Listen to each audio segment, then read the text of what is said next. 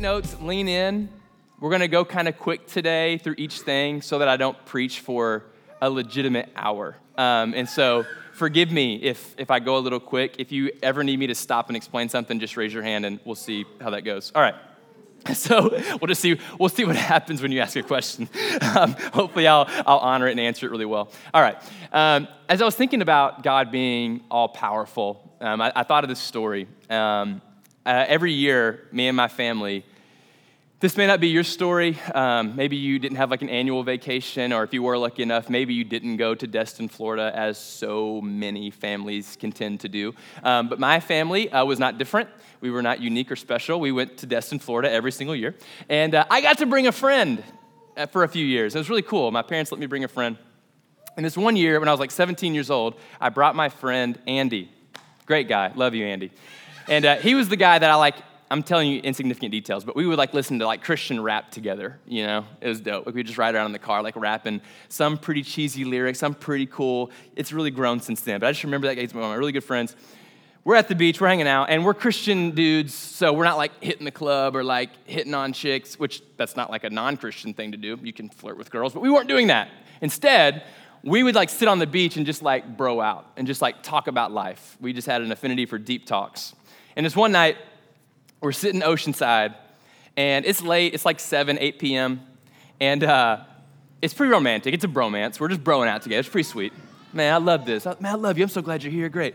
And we're talking, and we're just kind of looking at the ocean. I don't know if you've ever just sat at the ocean and been just dismayed at how infinite it seems to be. Like, you look at the horizon, and you can't tell where the sky ends and the sea starts, whatever else.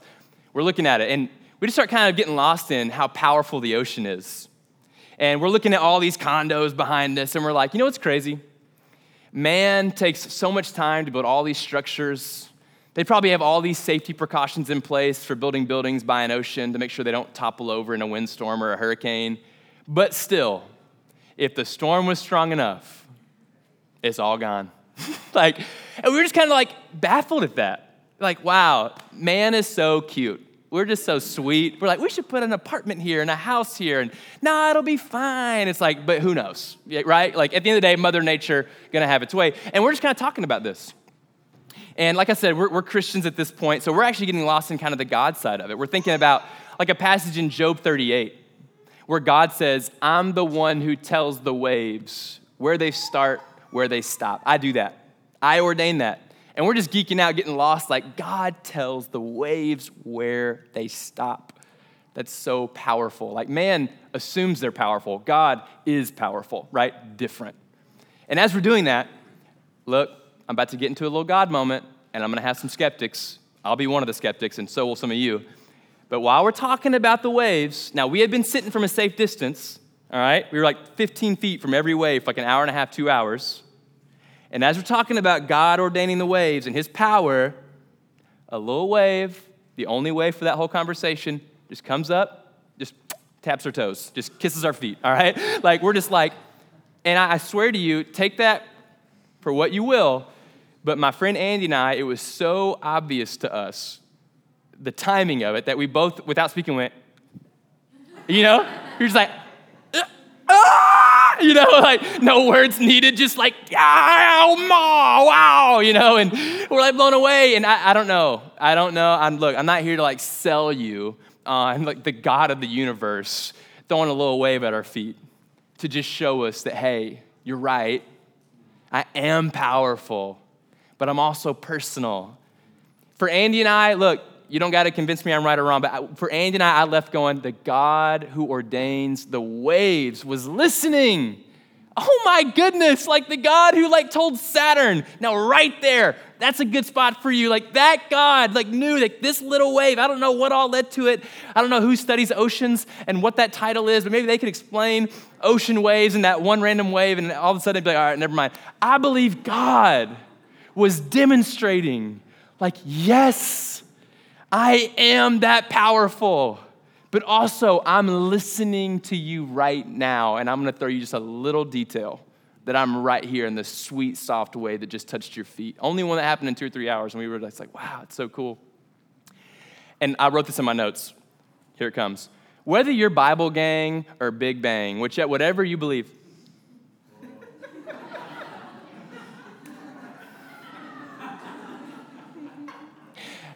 That is an Instagram pastor right there. That's what I'm trying to tap into. I don't want to be that, but I want to see if I could. All right. So I don't know what you believe about the origins of creation.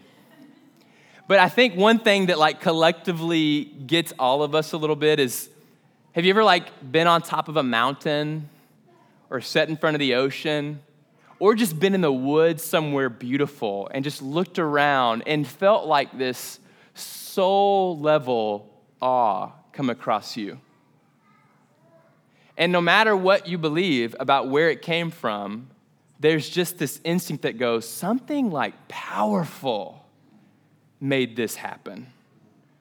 And whatever God you believe in this morning, whatever explosion you might have believed happened, whatever hodgepodge combination of a little bit of everything that you're carrying with you, I think humans just agree, something powerful made this happen, right?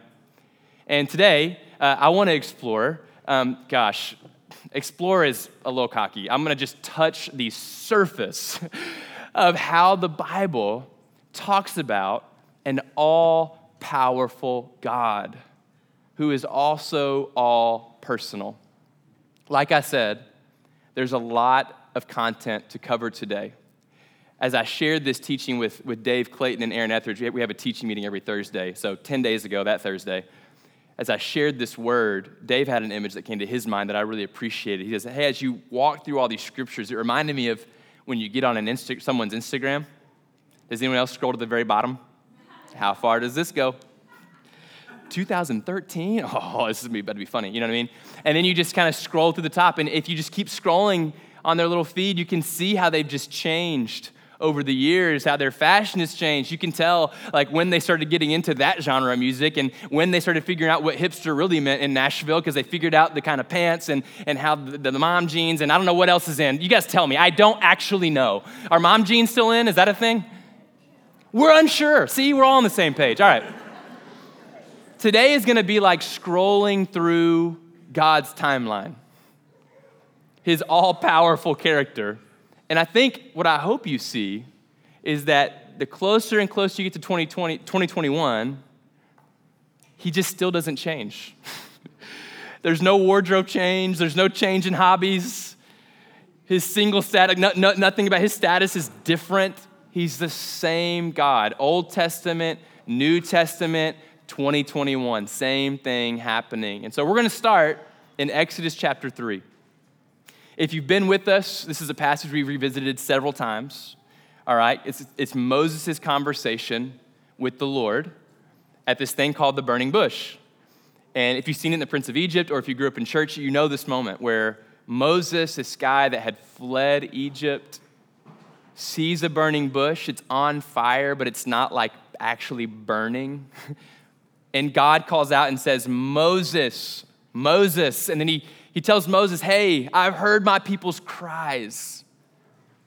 And you're going to be the conduit of my power that will free the Israelites from the land of the Egyptians. And here's how you'll know that this promise has been fulfilled, okay? This is a big detail here. The same mountain you're on right now, the people will be back here on this very mountain. That's how you'll know my promise was kept. So that burning bush moment, Moses, God, deliver people of Israel. That felt right. That felt good. So that Moses, God, deliver the people of Israel. Here's a sign that it's happened. We're on this mountain together again, okay? That's Exodus 3. All right.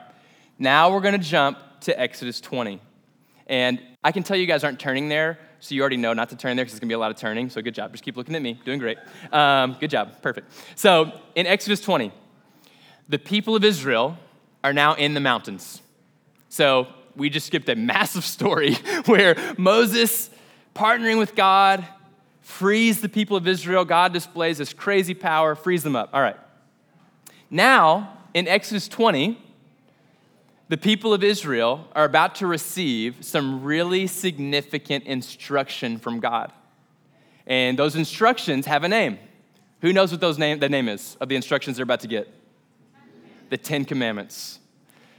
So Moses, the people of Israel are there, and God is about to give his 10 Commandments. And in verse 18, God's power is impossible to miss. It says there's a thick cloud and thunder and lightning that's just surrounding the presence of God. And people who have been freed by this God see the power and they hear God talking and they go, you know what?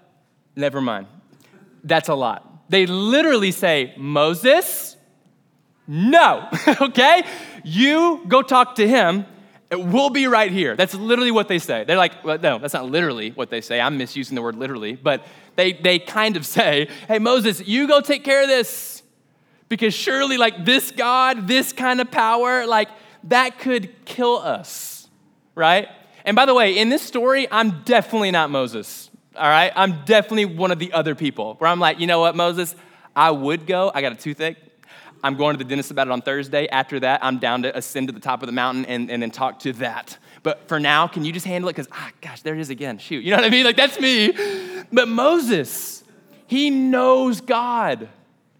He was in Exodus chapter 3. He knew the God that sets a bush on fire, yet it doesn't burn up. He knew the God that didn't just illustrate his power in freeing the Israelites from Egypt. He knew a God that said, Moses, you personally, I'm talking to you. And so what does Moses say? He says, don't fear. Don't fear the power of God. He doesn't say, hey, you've got it all wrong. He's not that powerful, right?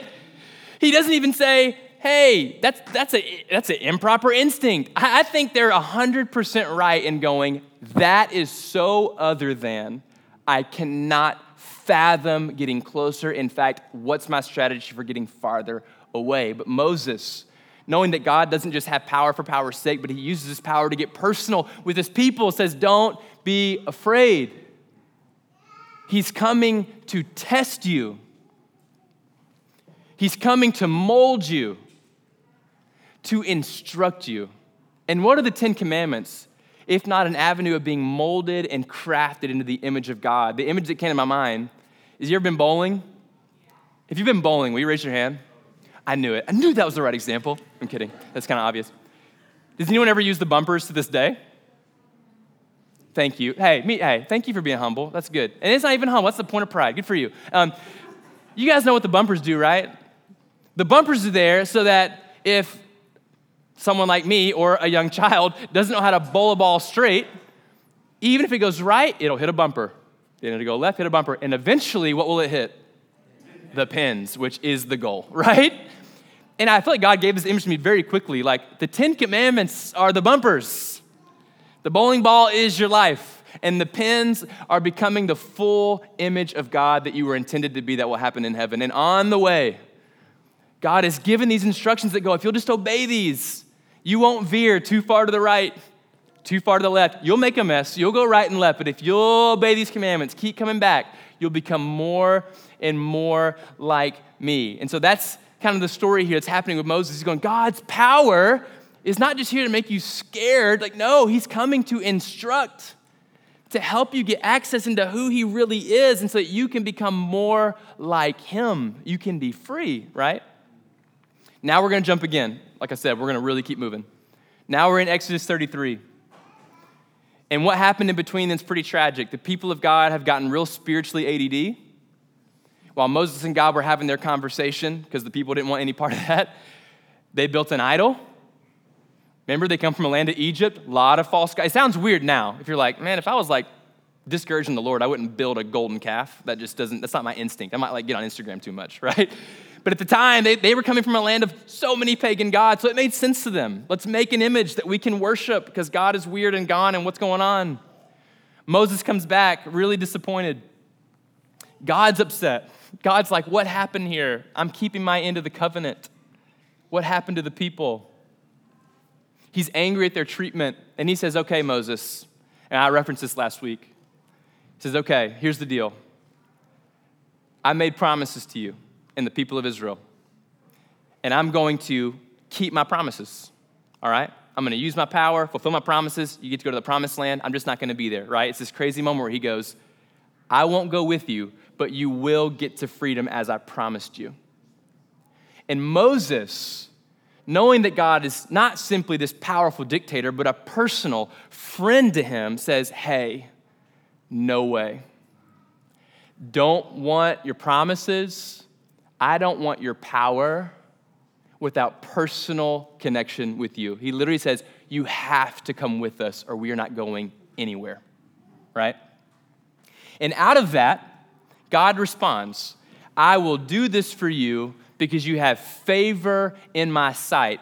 And out of that comes the anchor passage for the whole series. I've hyperspeed caught you up to Exodus 34, verses 6 and 7, where it says, the Lord passed before him, that's Moses, and proclaimed, the Lord, a God merciful and gracious, slow to anger.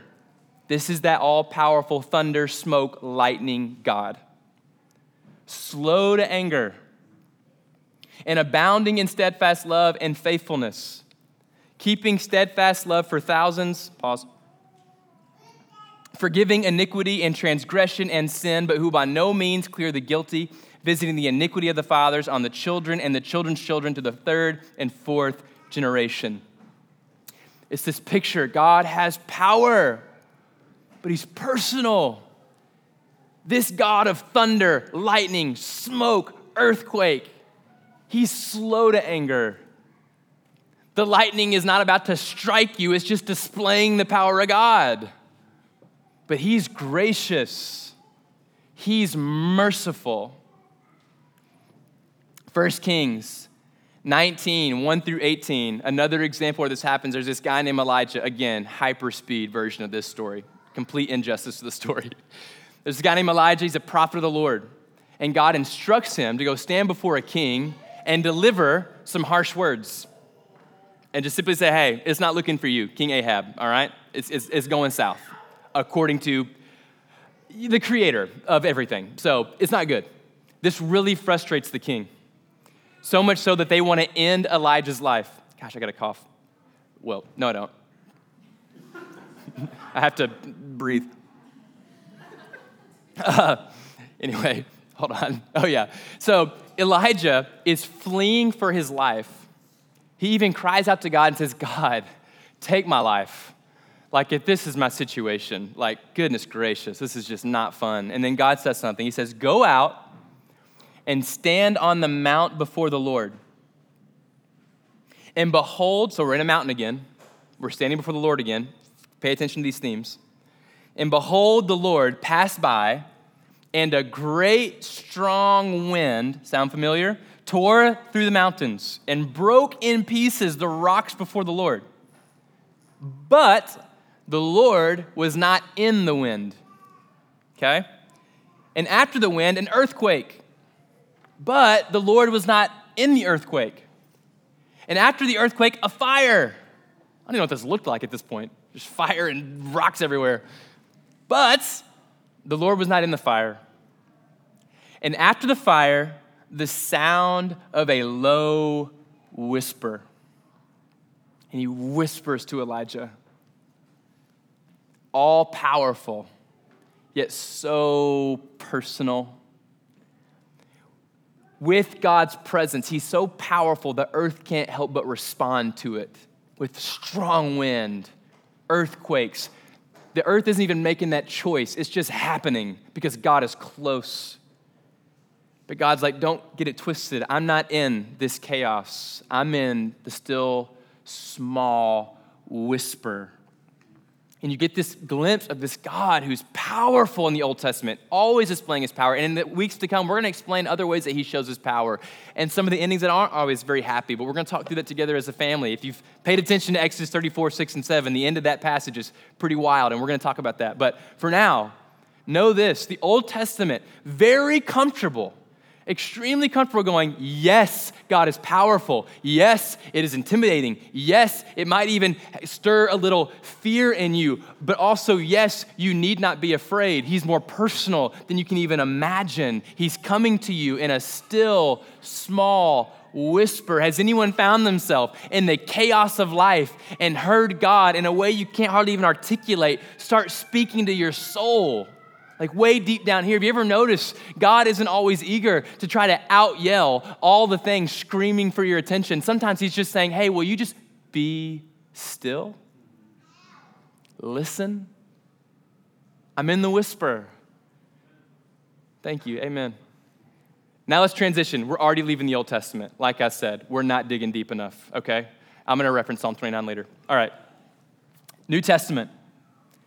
Let's keep tracing this. Luke chapter 5.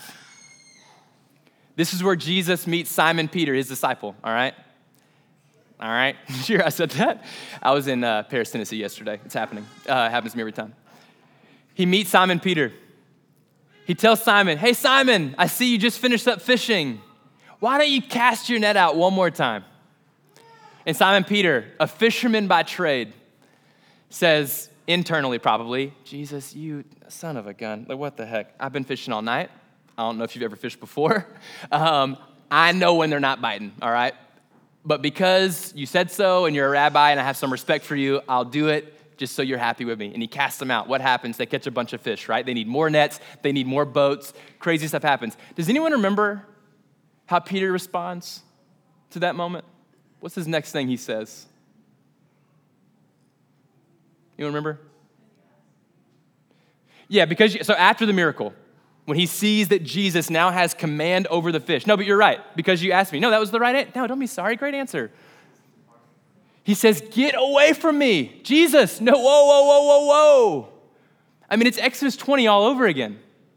Peter sees that Jesus definitely, most certainly commanded the ocean and how to behave. Like, what's going on? Have your friends done that before? Have they ever shown that kind of power over animals, right?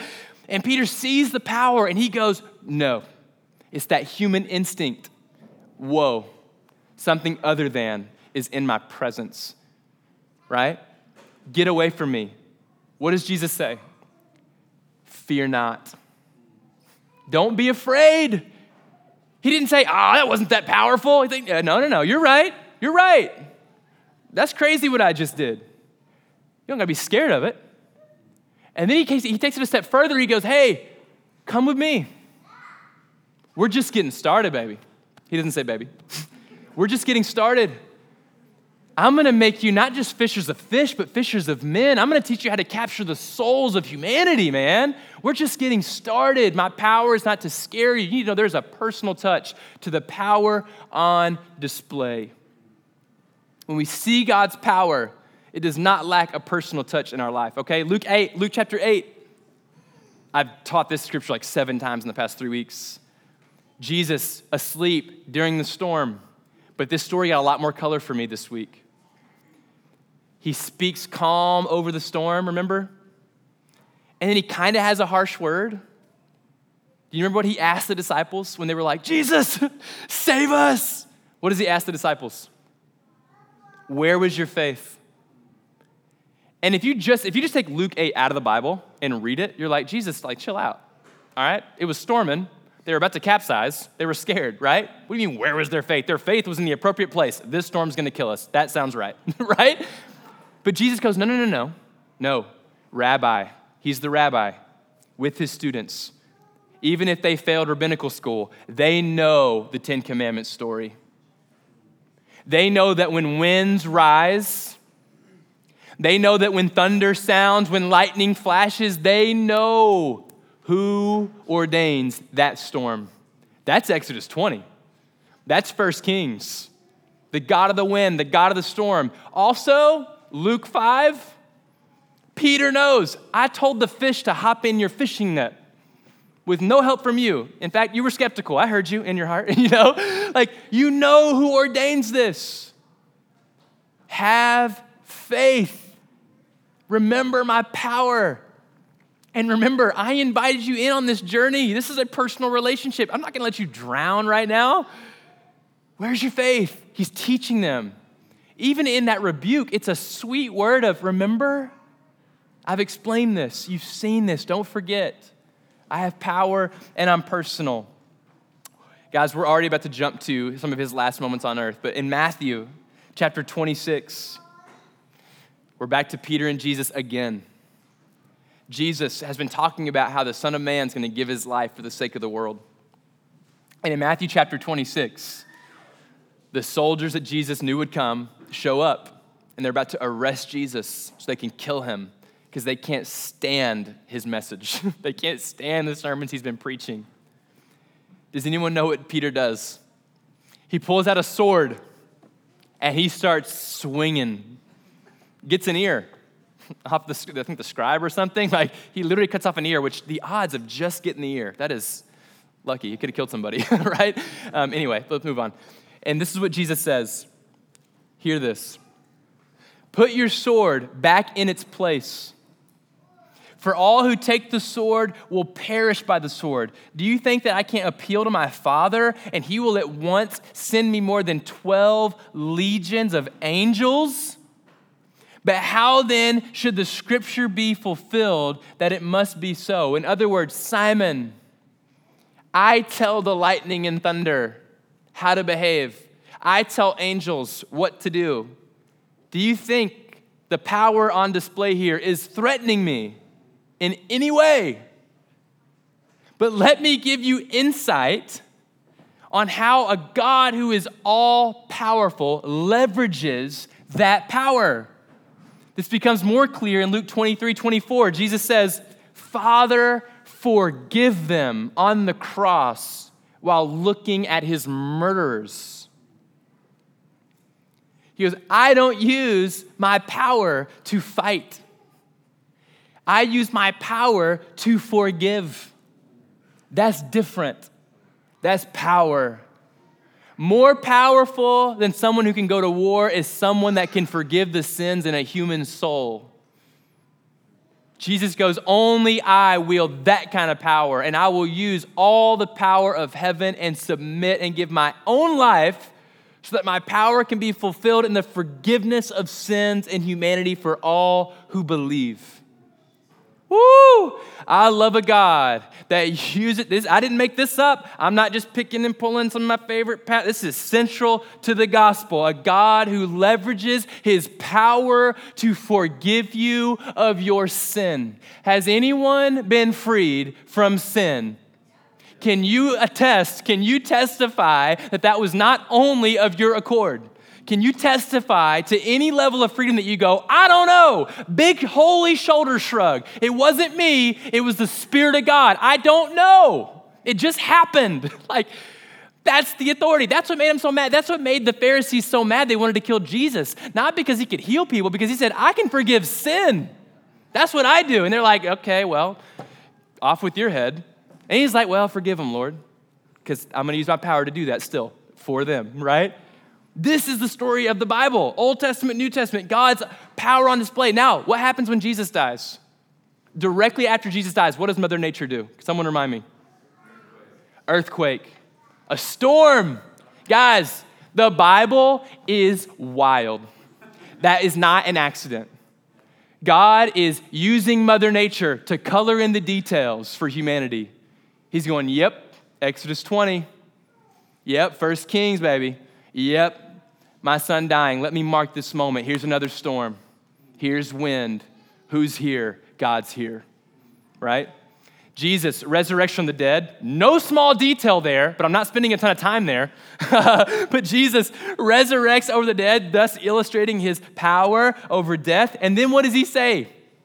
Matthew 28, all authority, all the power in heaven and on earth has been given to me. Go make disciples and baptize them in the Father, Son, Holy Spirit. Teach them to obey what I've commanded you. And behold, I'm with you. Praise God. I'm with you until the end of the age. Jesus says, I use my power and authority to liberate and free people. You go do the same. Woo! There is freedom in your souls, and it is not only for you. I'm getting ahead. Now we're going to go to Acts chapter 2. We're still going too fast. All right. Acts chapter 2 is this day of Pentecost. Maybe you've heard of this day. Originally, fun fact, this day is celebrating the giving of the law in Exodus 20. The Jews gather together and they celebrate. God came down and gave us the law to help us be more like him. Praise God. Now, in Acts chapter 2, there's a whole new twist that comes in. Jesus has told them, pray, wait, don't leave until the Spirit comes. What does that even mean? Well, it becomes clear in Acts 2. They're gathered together, they're praying together, and then all of a sudden, the Holy Spirit descends on them. Guys, I hope that I've done a good enough job for you to appreciate these details. Do you know what Acts 2 is marked by? Wind in the room, tongues of fire. Not an accident. Again, God's like, yes, I'm fulfilling something here. That wind of Exodus 20 and 1 Kings, that wind of the storm in Luke 8, it's here again, but this time it's different. The Holy Spirit is filling his people. The power and authority that Jesus has promised has landed. Houston, we have landed. That's what the phrase that came to my head just now. Doesn't apply, but Houston, we have landed. The Holy Spirit in the human soul. One small step for man, I don't know, it doesn't connect. All right. Anyway. But this crazy moment where the Holy Spirit has filled his people and people have become the new mountain range. They're the new Mount Sinai. Because you don't have to look to a mountain with like clouds and lightning, but oh, that's God over there. Just look inside of yourself. The God of the thunder and the lightning and the smoke and the cloud and the wind is inhabiting your body. The Holy Spirit is in you. Your body is a temple. Your body contains the Spirit of the living God. For all who believe, this is the signed, sealed promise from God that the Holy Spirit is all powerful and all personal and inside of you. And this is not just to be learned, but lived. This reality is not a head knowledge conversation, that the Holy Spirit is inside of you. The Holy Spirit that has all power and all authority and is all personal. Yes, we have so much to take advantage of. Endless amounts. We have so much to tap into with the Lord. The Holy Spirit, if you are a follower of Jesus, as wonky as this might sound to some of you, God's Spirit is inside of you. In you, around you, and God's Spirit is an absolute game changer. God's Spirit has power. Yeah, for real. Power to give you dreams. Like night, actual dreams. Like fall asleep, I have a dream, that was from the Lord. Powerful enough to give you visions. Powerful enough to put a word in your soul for someone you've never met. And not to abuse that or to take pride in it, but as a humble servant of the Lord, go, hey, I just sense God is trying to talk to you. Here's what he said. You tell me. That could be completely weird, and I might be wrong. And maybe, I don't know. I don't know what I might have been doing otherwise, but here it is. I'm just being reminded, oh, shoot, I haven't said some things I really believe out loud to y'all enough. The Holy Spirit is so powerful, so sweet, and so in tune with you and your surroundings. And I just, if you haven't explored that reality, let's do that. And if you have questions and it's ambiguous and super strange and super weird, let's just talk about it. I'm not scared of being mysterious. God's so mysterious, he's infinite. It's not like we're about to figure him out. Let's just be confused together. But let's not ignore that God promised, Jesus thought the Holy Spirit, full of power and authority, was so important. He told his disciples, no, don't go anywhere and start just saying what I said, which you would think Jesus would be cool with, if they just go and repeat everything Jesus said. He goes, no, wait, the Spirit's coming. Guys, what if the Ruby did that? Whoa, what if we didn't move until prompted to move? What if we just sat here in a culture of productivity and we're just lazy, just like, Lord, this feels like you need me to be moving, but I'm not gonna move until I sense your Spirit is my leader, instructing my steps. And whether it's about something big and grandiose, about, Lord, who do you want me to marry? That may not even be a good question to ask, but if that's the kind of question you're asking, grace to you, I get it, I ask the same thing. It may be big, like, Lord, do you want me to move somewhere or quit my job or switch continents? But it also may be as small as, God, I think you're telling me to tap this person in the Chipotle line on the shoulder, but I got to get closer than 6 feet to do so. And I got a mask and it's kind of bright. It's like, no, but the Holy Spirit's telling you to speak to that person. Like that Holy Spirit, God wants to move in you, speak through you on behalf of the kingdom of heaven. You are a conduit of freedom for your neighbor. I'm not even making a sound point here because I left my notes. I don't even know what the point I'm making is. We need to listen to the still, small whisper of the Holy Spirit. He wants to reward you. And I don't mean prosperity gospel. I mean, he wants to enrich your identity. He wants to help fix your eyes on heaven. He wants to mold you. He wants to speak grace over your life. He wants to forgive you. He already did it, but he wants to remind you, hey, seriously, I already did it. All this stuff comes from the Holy Spirit. I can't do that. There's so much nuance to what's going on in your brain. There's so much nuance that goes into what makes you happy, what makes you excited, the friends you have, the personality, the Enneagram, the ENFL, whatever those letters are, like all that stuff. It's so nuanced and so specific, and no one understands you like God. And he is all powerful, but he's all personal. He knows what makes you you, and he wants to demonstrate his power in your life and the lives around you. But this only happens if we will wait on the Holy Spirit to be our leader. All right, I'm sorry if that felt confusing, that last part, because I honestly feel confused. Yeah. Let me make sure. Yeah, and so I wanted to invite you to ask God right now, I want you to ask God this at some point. Am I enjoying the blessing of your presence inside of me? Guys, God is meant to be fully enjoyed. And don't be condemned if your answer is no. Be excited because there's an invitation into something more. But am I enjoying the blessing of the presence of God? Am I taking advantage of the Spirit inside of me?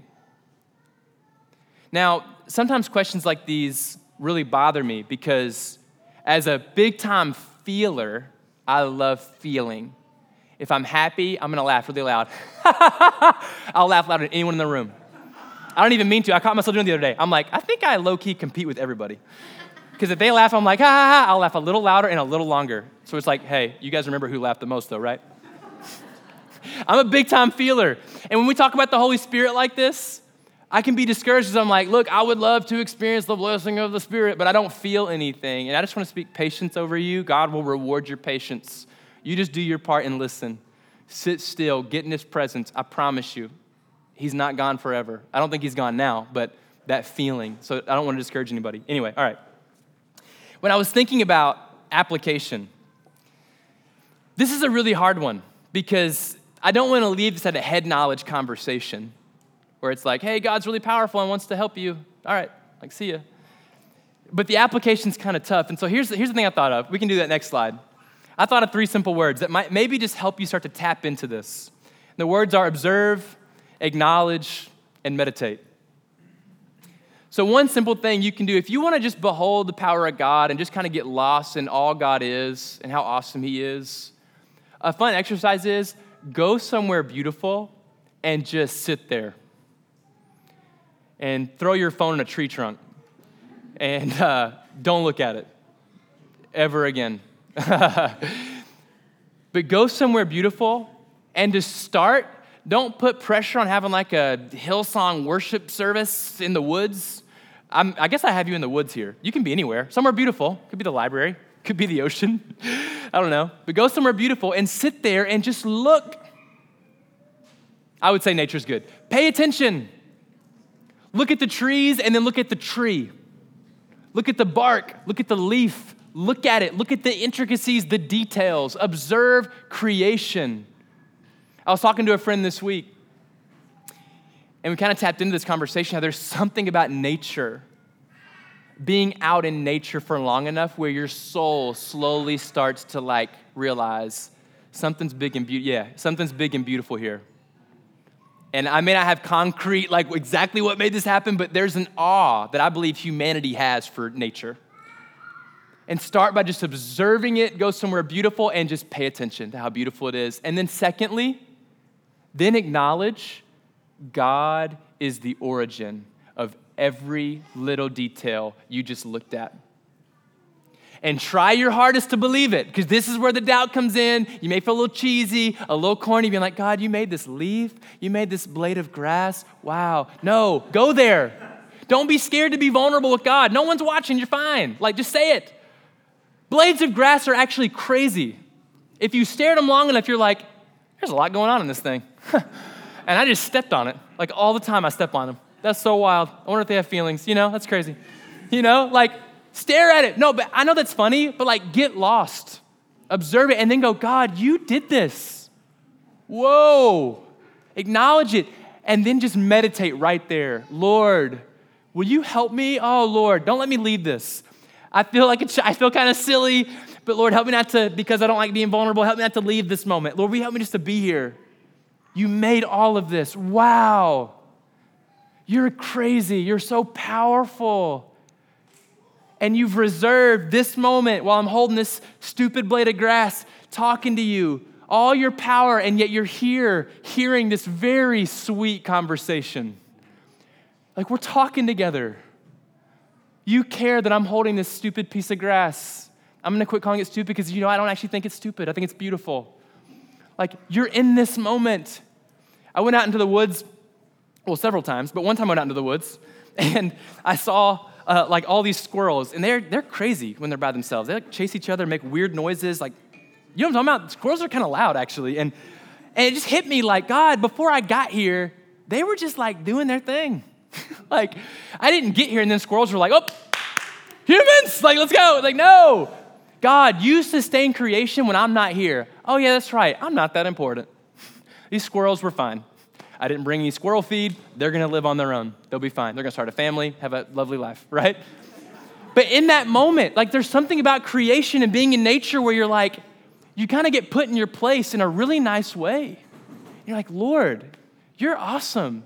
You're so involved with this, your power, and yet you're here with me in this prayer moment. So sometime this week, if you're looking for a way to step into this kind of conversation, do yourself the favor. Get out in nature. Breathe deep.